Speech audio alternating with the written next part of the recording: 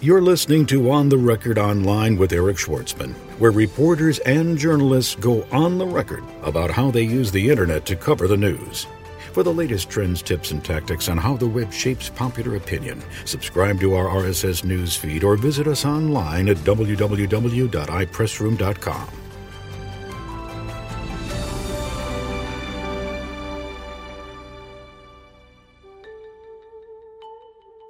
Search Engine Land editor Danny Sullivan goes on the record online. If there's a popular topic or somebody's searching for something that's in the news, the press release gives you, a way to get that content into the search results right away. Today we have a one-on-one interview with Danny Sullivan. He's the editor-in-chief of Search Engine Land. Last year, we did an interview with Russell Wright with an organization called ThemeZoom, and the subject also was search engine optimization, and it was one of the most downloaded shows of the year. So we're happy to be coming back to the subject of search engine optimization for this episode, and I had a chance to speak with Danny Sullivan via Skype. He's based in Newport Beach, California. As I said, he edits this site, Search Engine Land, which is a popular site that tracks developments in search and other areas of the internet. And we had a chance to talk about all aspects of search engine optimization. We talked about press release search engine optimization. We talked about inbound links. So I hope you enjoy it. It runs about 30 minutes, and we are going to play it for you in its entirety after this. Hi, this is Chris Bechtel, and I'm the Vice President of Products and Services with iPressroom. This week, we're talking about SEO, aka Search Engine Optimization. Using iPressroom's media platform, non-technical communications pros can easily search optimize their press releases and other content to increase the visibility and relevancy in search. iPressroom provides a press release SEO wizard as a part of every Pressroom package, and this includes a step-by-step online tool for optimizing your releases for better visibility in search.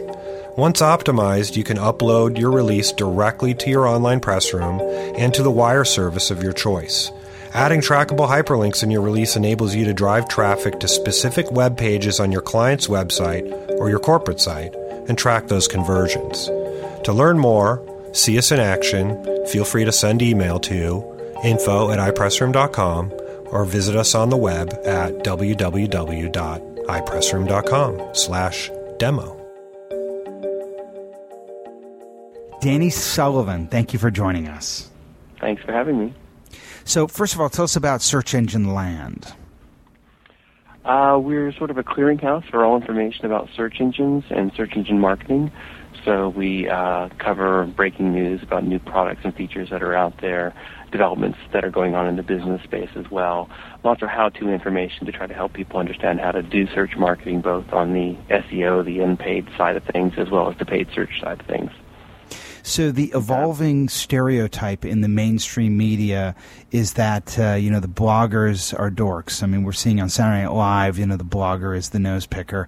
I saw State of Play with Russell Crowe last night and Rachel McAdams. She's sort of the goofy blogger that comes under the wing of Russell Crowe to solve the mystery. But you have a traditional media background, right? Yeah. I was a journalist. I used to work for the Orange County Register and Los Angeles Times. Back in 95, I went off into web development. Had seen the web and wanted to get involved with it. Did that for about a year and a half, and was getting questions from our clients about how search engines operated. And so I started publishing information on how they work. I was also doing some freelance articles for a couple magazines, but they tended to want to have an article once per year on search engines, so I thought they were more important than that. And it turned into a website that I produced and ran and eventually sold and left and started up a whole new website called Search Engine Land that's been continuing on the work that I've been doing since, about 13 years now. So I teach a course for the Public Relations Society of America called the New Media PR Boot Camp. And we do a 1-hour section on SEO. And one of the things I usually say is that, the Google algorithm is the Coca-Cola formula of the modern ages. We don't really know anything for sure, but, with a guy like you who's, really focused on this, I mean, do you feel like you know anything for sure about the Google algorithm? Sure, I know lots of things. And it's not even so much the Google algorithm per se, but just how the major search engines, including Yahoo and Microsoft, work as well. There are some key factors that all of them use and all of them consider to be very important. HTML title tags have been one that's been going on since I first started covering this, that if you're trying to be found for a particular word or phrase, using that phrase in the HTML title tag of your web page is one of the most important things that you can be doing. It's not a guarantee, and no one particular factor is a guarantee to success, but they tend to add. And so that's a really important thing. Making use of the words on the page itself. It's very common where people, especially in marketing backgrounds, may use euphemisms. You know, you're trying to sell running shoes, so you talk about lightweight footwear. Well, people weren't searching for lightweight footwear. They were searching for running shoes, and you didn't actually use those words on the page, so it made it difficult for the search engine to know that the page was relevant for that. So those kinds of factors, those are important things, making sure that the pages can actually be in the search engine. Sometimes people put up content, and they block them from the search engine, so they can't even get to it. They don't even know that that's happened. A common problem is, people make use of things like Flash, which the search engines really still don't quite get. They want HTML text. And then beyond, of course, there's the whole sort of linking ecosystem. The fact that if people are linking over to you, these are factors that are outside your control to some degree, but they have an influence as to how well you will rank. So nobody can guarantee that, yes, I know all the formula, the secret parts of the formula that will make you rank well. But there are lots and lots of competent people who can go through and say, well, I'm going to do a review, I'm going to do a site audit, and these are a bunch of things that you should improve. And quite often if you do it, you see improvements. You can see a rise in the traffic. Is it possible, could you sort of go through these different factors and rate them in importance? More than anything else would be the link portion of it. If you've got the good links that are coming along, that's really... If you've got the good links that are coming into you, that can trump everything else. I mean, there are pages that Google cannot even index, that because the links happen and they come at them, you're able to, they can still get listed and they can still rank well. And then you've got factors like, I would say probably after that, things like the HTML title tag. It's very common. I was looking at the Pinkberry site, for example, recently, and over at Pinkberry, if anybody can try this if they want, you do a search called site : put it all together, SITE, and then a colon, and right after that, pinkberry.com. And when you do that search, you'll see that every page in that website has the same title, and the title is the word Pinkberry. And it's the equivalent of publishing, say, 100 different books on completely different topics, but giving them all the same title. It's sort of a wasted opportunity. You're not really being descriptive about what could be done to improve things. So if you do that, if you were to simply change the titles, you may improve the chances of doing well. And interestingly, when you do a search for, say, for yogurt, I noticed that Pinkberry, they don't come up in the top results, like on the first page, they come up on the second page results. And when they come up as Pinkberry. Well, if they had just called their homepage Pinkberry Yogurt, that extra little bit might have been enough for them to get onto the first page of results and dramatically improve the visibility that they were having. Let's talk about tools for a minute. What's your favorite tool for measuring inbounds? Inbound links that are coming in? Yes. Usually I will still start off by doing a link : command on Google to see just what's coming into a site. If it's not my own site and I want to understand how people are going at it, that command is not very good because it doesn't show all the links that are out there. But it gives you some sense of what Google thinks important. I especially like Yahoo Site Explorer because it gives you a very good comprehensive review of a lot of the links that are there, and there seems to be a feel that they rank the links in the importance that Yahoo considers them to be. If you're really into it, a company called SEO Moz has a tool that they put out there called Linkscape where they try to reverse show you all the links that are there as well.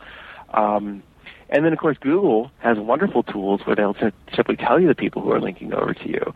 Not only will they tell you the people who are linking, but they'll even tell you things like, these are people linking to pages that you no longer have, so maybe you should go through and fix those pages and make use of the traffic that you're probably getting. But I think the important thing when it comes to links, and especially when people are trying when they're trying to understand linking and what's going on, it's to me more important that you're thinking about the context that you're looking. It's just not like get a bunch of links. So when I talk to people about how do you build links, I tend to be very old school, and I say, well, what terms are you trying to be found for? If you're trying to be found for yogurt, then rather than doing a backlink analysis lookup of somebody who's showing up for yogurt, where you may or may not know which links are actually important, you do a search for the word yogurt. You look at the people who are showing up in the top results for yogurt, and you know explicitly that Google thinks these sites are relevant for that term. And you also know that people are going to be clicking from those search results to those other websites. And those are the websites where you want to get the links from, because traffic is going to come to them directly from Google, and Google's already suggesting that they have some authority that perhaps can be passed on to you. I'd say one other thing, too, is another way that I tend to look at inbound links is, of course, through my analytics. So you're using Google Analytics or some other measuring tools to go out there and see which links are coming at you and are actually sending you traffic outside of just the SEO purposes. So when you talk to people about developing a strategy for building inbound links, is that always going to be just basically a content strategy? Well, there's a variety of strategies that you can do. It certainly helps if you've got great content.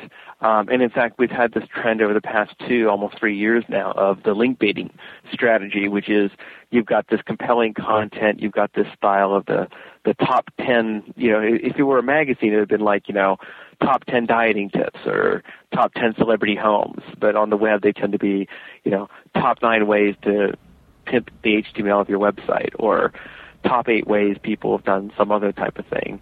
But you get these stories that kind of catch somebody's attention. A lot of people will then try to link over to them. They may find them through a service like Digg. It gives them wider popularity, and you just get a bunch of links that start flowing in with it after that. One of the things most people believe is that some inbound links obviously are more influential than others. And it's not just the number of inbound links to the sites that are providing those links, but also the domain, whether it's a .com or a .edu or a .gov. Do you agree? Yeah, I mean, it's definitely not that all links are created equal.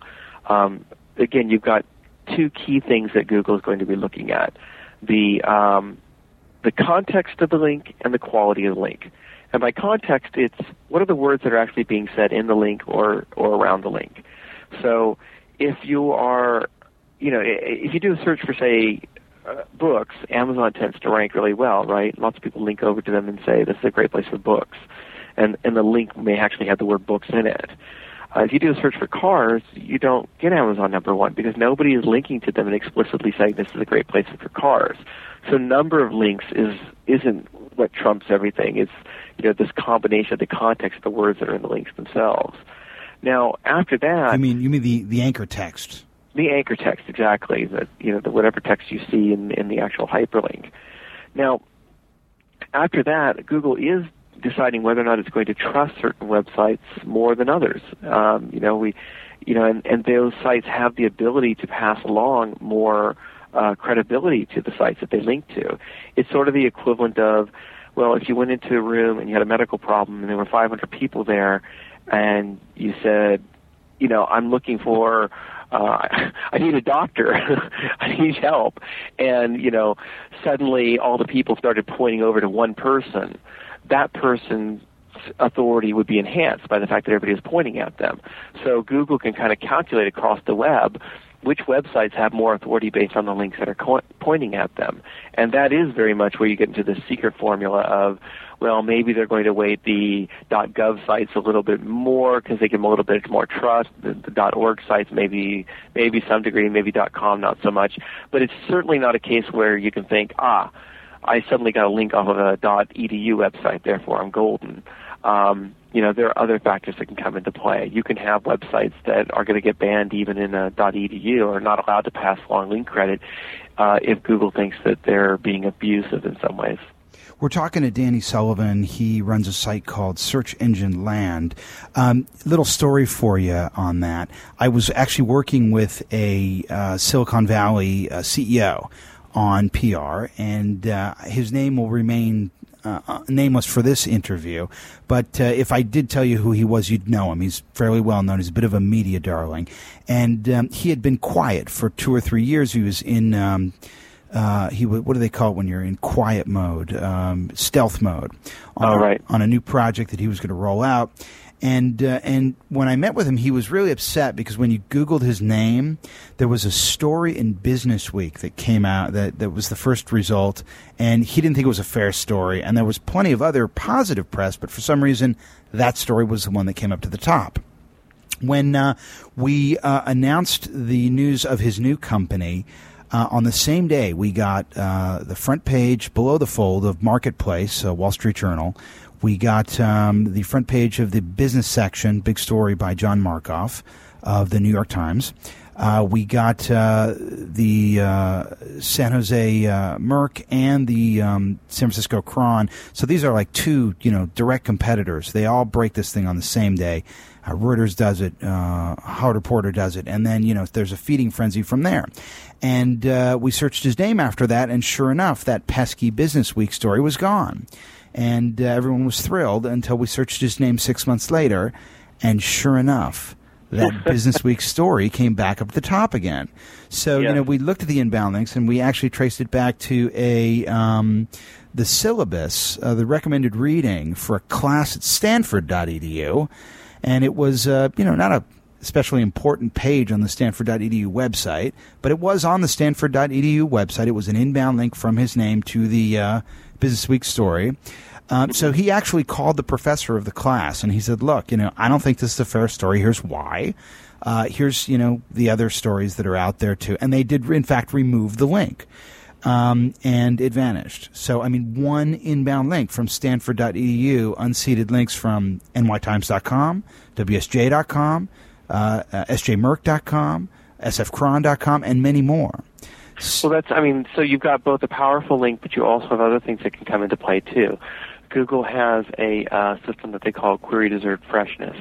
So when you do a search for something that's in the news, they try to get news content to start showing up rather quickly within a very short period of time. And I'm not just talking about how they'll have a little news box, but they'll actually try to have the news stories as part of the regular results that are showing up there. And then it's pretty common that what you'll see is after a week or 2 or 3, the news content goes away and it's like normal content that starts showing up there. Because now Google wants to shift that query over to not being so reflective of the immediate breaking news, but what are the stories that have stuck more? Right? You can imagine any kind of news event that, eventually you want to have the most important, few things that are out there. And so when you had the link coming in from Stanford, it certainly could be that, wow, it's a Stanford link and it's very powerful, especially because Stanford was sort of one of the seed domains that Google used to use when they would try to calculate how all the page rank would flow all over the place because they came out of Stanford. So, it could very well be, wow, it's just a powerful link and that one link was enough to kick it over. But it could also be that it was that you had a link coming in from a non-news source, right? And that Google is able to understand that this isn't a news link. This is a sort of web link from an authority site. It could, potentially you could have had a link from a .com site, but that was not related to news. And Google's system might have looked at it and said, "Oh, great. Well, I'm trying to do rankings for this person's name. It's no longer a fresh news type of thing. So I'm going to now look for authority articles on this that aren't necessarily just coming off all the news sites." And that could kick you as well. That's an interesting idea. That's interesting. Let's talk for a minute about the difference between news search and web search, because a lot of the listeners, as I mentioned to you, of this podcast are in public relations, and when you put out a press release over a news wire, that will wind up in many cases, depending on the wire you use, in getting aggregated by and indexed by Google News. Would you say that that Google is indexing news quicker than regular web content? Oh, absolutely. Yeah, they get news content sometimes within minutes after it appears. They have a dedicated news crawler system that's designed specifically to do that, and that's what also then injects that content into their regular search results when they get it. They're incredibly fast on a lot of news content. So what opportunities does that provide, would you say, to companies that want to get news and information about their products, brands, or services out there? Well, the press release can give you the opportunity to the press release can give you a variety of opportunities. A lot of people are using them because they are a way for them to generate their own links, right? If you put a link to your own website in a press release, you distribute the press release across the web, and now you've gotten yourself some nice links all over the place. So some people have used them in that way. But I'm told that unless the release is distributing the news in a certain format, those links are often going to get stripped out. Well, I don't know that the links are going to get stripped out because it's not in a certain format. I think it's simply that Google's also savvy enough to realize, hey, I've just seen this particular press release show up in 8 different places. It's loaded with hyperlinks, and I recognize this style and this kind of tactic, so I'm not going to worry about it. I'm going to discount those links anyway. But what I was saying, I wasn't actually personally saying this is what I think people should do. This is just one of the ways people have used the press releases when they've kind of put them out. They certainly can get you links that maybe aren't going to give you search engine credit, but are going to give you links because they'll show up in a variety of places. But, I think the better reason why you may be using the press releases is simply because if there's a popular topic or somebody's searching for something that's in the news, the press release gives you, a way to get that content into the search results right away, right into the news things. If Apple puts out a new product, and they don't put out a press release on the product, then they really have no opportunity to be speaking in the same search results where news is being reported, as well as the people who write the news articles about it. Hey, let's squeeze in another tool here. What's your favorite tool for benchmarking SiteRank? I'm sorry, another tool for benchmarking? SiteRank. I don't really do it. You mean like in terms of the ranking of where you stand in the individual search results? Yes. Like am I ranked number 2 or number 3? Correct. I haven't used tools like that regularly for some time because they don't really... they're not that useful. I mean, people get fixated on site rankings, and they don't sometimes even know people are searching for those words to begin with. So you're thinking, well, I need to be number 1 for, discount tires, and it turns out that everybody's looking for retread tires. You didn't know that. You got too fixated on this other thing. Or the people who are searching for discount tires don't actually convert that well for your website. So what I really advise people to do is to look at their analytics. Your analytics will tell you the exact words people use to reach your website. Google even made a change recently where the analytics should be able to, in the near future, tell you exactly where you ranked on the results for a particular word. And then, as you're looking at that, you have a better sense of which terms are actually doing well for you or not doing well for you, and which gaps perhaps you do want to go after. Because you can look at it and think, well, this is an important word for us, so let's go through and make some changes and see if that shows up or if it makes a difference to us. And then you can, perhaps pick up that way. There are some folks out there looking at tools like the external keywords tool or just, the AdWords tool as an indicator of clusters and themes. Because if you use the... you can put in a site there, and then it will analyze the site and actually deliver the recommendations in clusters. Do you think those clusters are indicative of the types of words that would figure into, this notion of latent semantic indexing?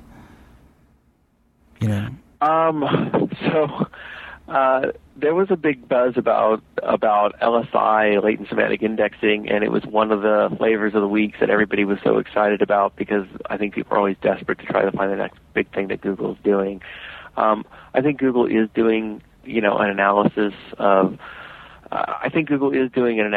of web page content to try to understand the various words that it could be related to. There's some indication that after a long time now, that they actually are trying to understand if a particular website may be relevant to a particular topic. So that if you're publishing content and Google understands that you publish a lot of content on a particular subject, then maybe your site will do well for that, whereas you won't be allowed to rank just for any other kind of word. So I guess you can look at that, but most of those tools, when I've tended to look at them, where Google's trying to tell you what they think they're relevant for, hasn't been that it's trying to tell you that they're relevant for. A lot of times they just look at the words on the page itself, right? They're not actually going through and using the same kind of analysis that they may be using for the web page ranking tools. So I mentioned to you I saw State of Play last night with Russell Crowe and Rachel McAdams. And, it's average. I enjoyed myself. My wife and I saw the movie. We had a good time. But it's about investigative reporting. And there's, a group of people, an army of people at this Washington Globe is the name of the paper in D.C., and they crack this story about, I won't spoil it for those of you who want to see it. Obviously the solvency of those types of institutions is at stake right now. And, you sort of come from a conventional journalism background, and now you're doing the online thing as the editor of Search Engine Land. I mean, are you worried? I mean, are you concerned about, potentially the loss of investigative journalism? Oh, yeah, I am very much so. But my worry is, and part of I've been writing these rants, I suppose, my worry is that the newspaper industry is wasting way too much time looking for a scapegoat for their financial problems, in particular Google, rather than just getting to grips with figuring out a better way of going forward. I honestly would love to actually have somebody do a nice analysis of why the newspapers are doing so badly, because you have different things in different places. The Los Angeles Times, I think, is actually still fairly profitable, but it's burdened down by, these billions of debts that Zell's run up for the other things that he was doing. That these, the newspaper, same thing with the New York Times, they have other business operations that are making them sluggish, in addition to the fact that print had been declining. So, they need to figure out a better model to be going forward. I do think there's a place for investigative journalism. One of the things I've been trying to write about a bit more is the fact that I think that at least online, rather than it having to be a labor of love that one person does, I think you have a tendency more where everybody actually collectively works together on stuff.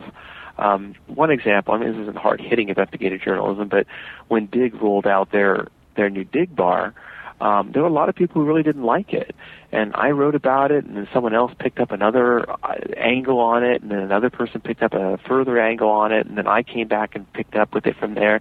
And eventually they made some changes that had come off of all this coverage. But sort of collectively, this picture had been painted about why this tool was not very good and the objections people had to it. And, and people would talk with different things. I was talking with Dig, and other people were talking with Google, and you kind of had that, like I said, collective picture that came together. And the newspapers, have tended to be competitive, and the LA Times would never call the Orange County Register and say, "Hey, let's get together on a story," because that would be for the better common good. The newspapers, they compete. So I'm hoping that there's a model out there that will happen. I think that good investigative reporters aren't going to suddenly go, "Oh well, I'm going to just go away." I think that they're going to find that perhaps they will do the same kind of investigative pieces that they can do, and they may turn things into books. They may start running their own blogs. Maybe they'll start getting together in their own kinds of networks. I don't know what's going to emerge. I don't think it's the death of journalism. I think it may be the death of bad newspaper business models. We've been talking to Danny Sullivan. He is the editor of Search Engine Land. Final question, and then I'll let you get about your business, Danny. There's for so much of the web right now, there's one game in town, and that game is Google. Are you worried that maybe one company is becoming, a single point of failure for too many web activities? Well, with web search, if Google suddenly disappeared, we've got Yahoo and Microsoft. And in fact, they tried to make a big to-do about this, but they did go down for that period about 3 or 4 weeks ago, where they flagged every site in their index as malware, and suddenly nobody could get to anything. And Yahoo saw a spike in traffic. So it's not like they're the only way that we can find stuff.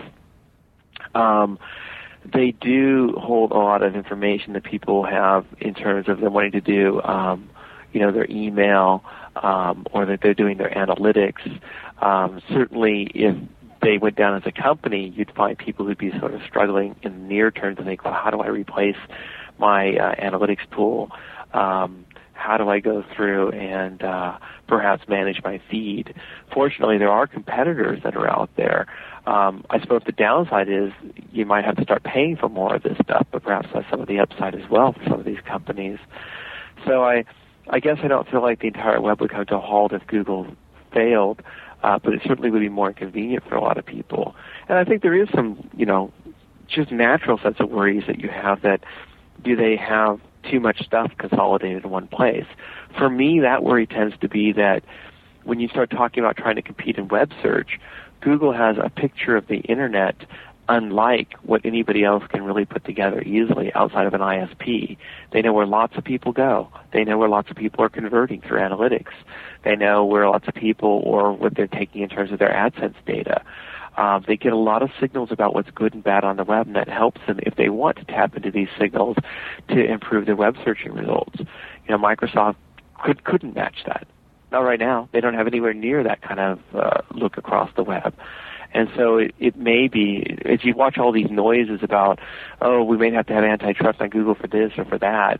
I did a piece back at the end of 2007 where I was saying, really, if you're looking at an antitrust issue, it's simply that, is it fair that a website that sends a lot of traffic to other websites is also having those places carry their ads?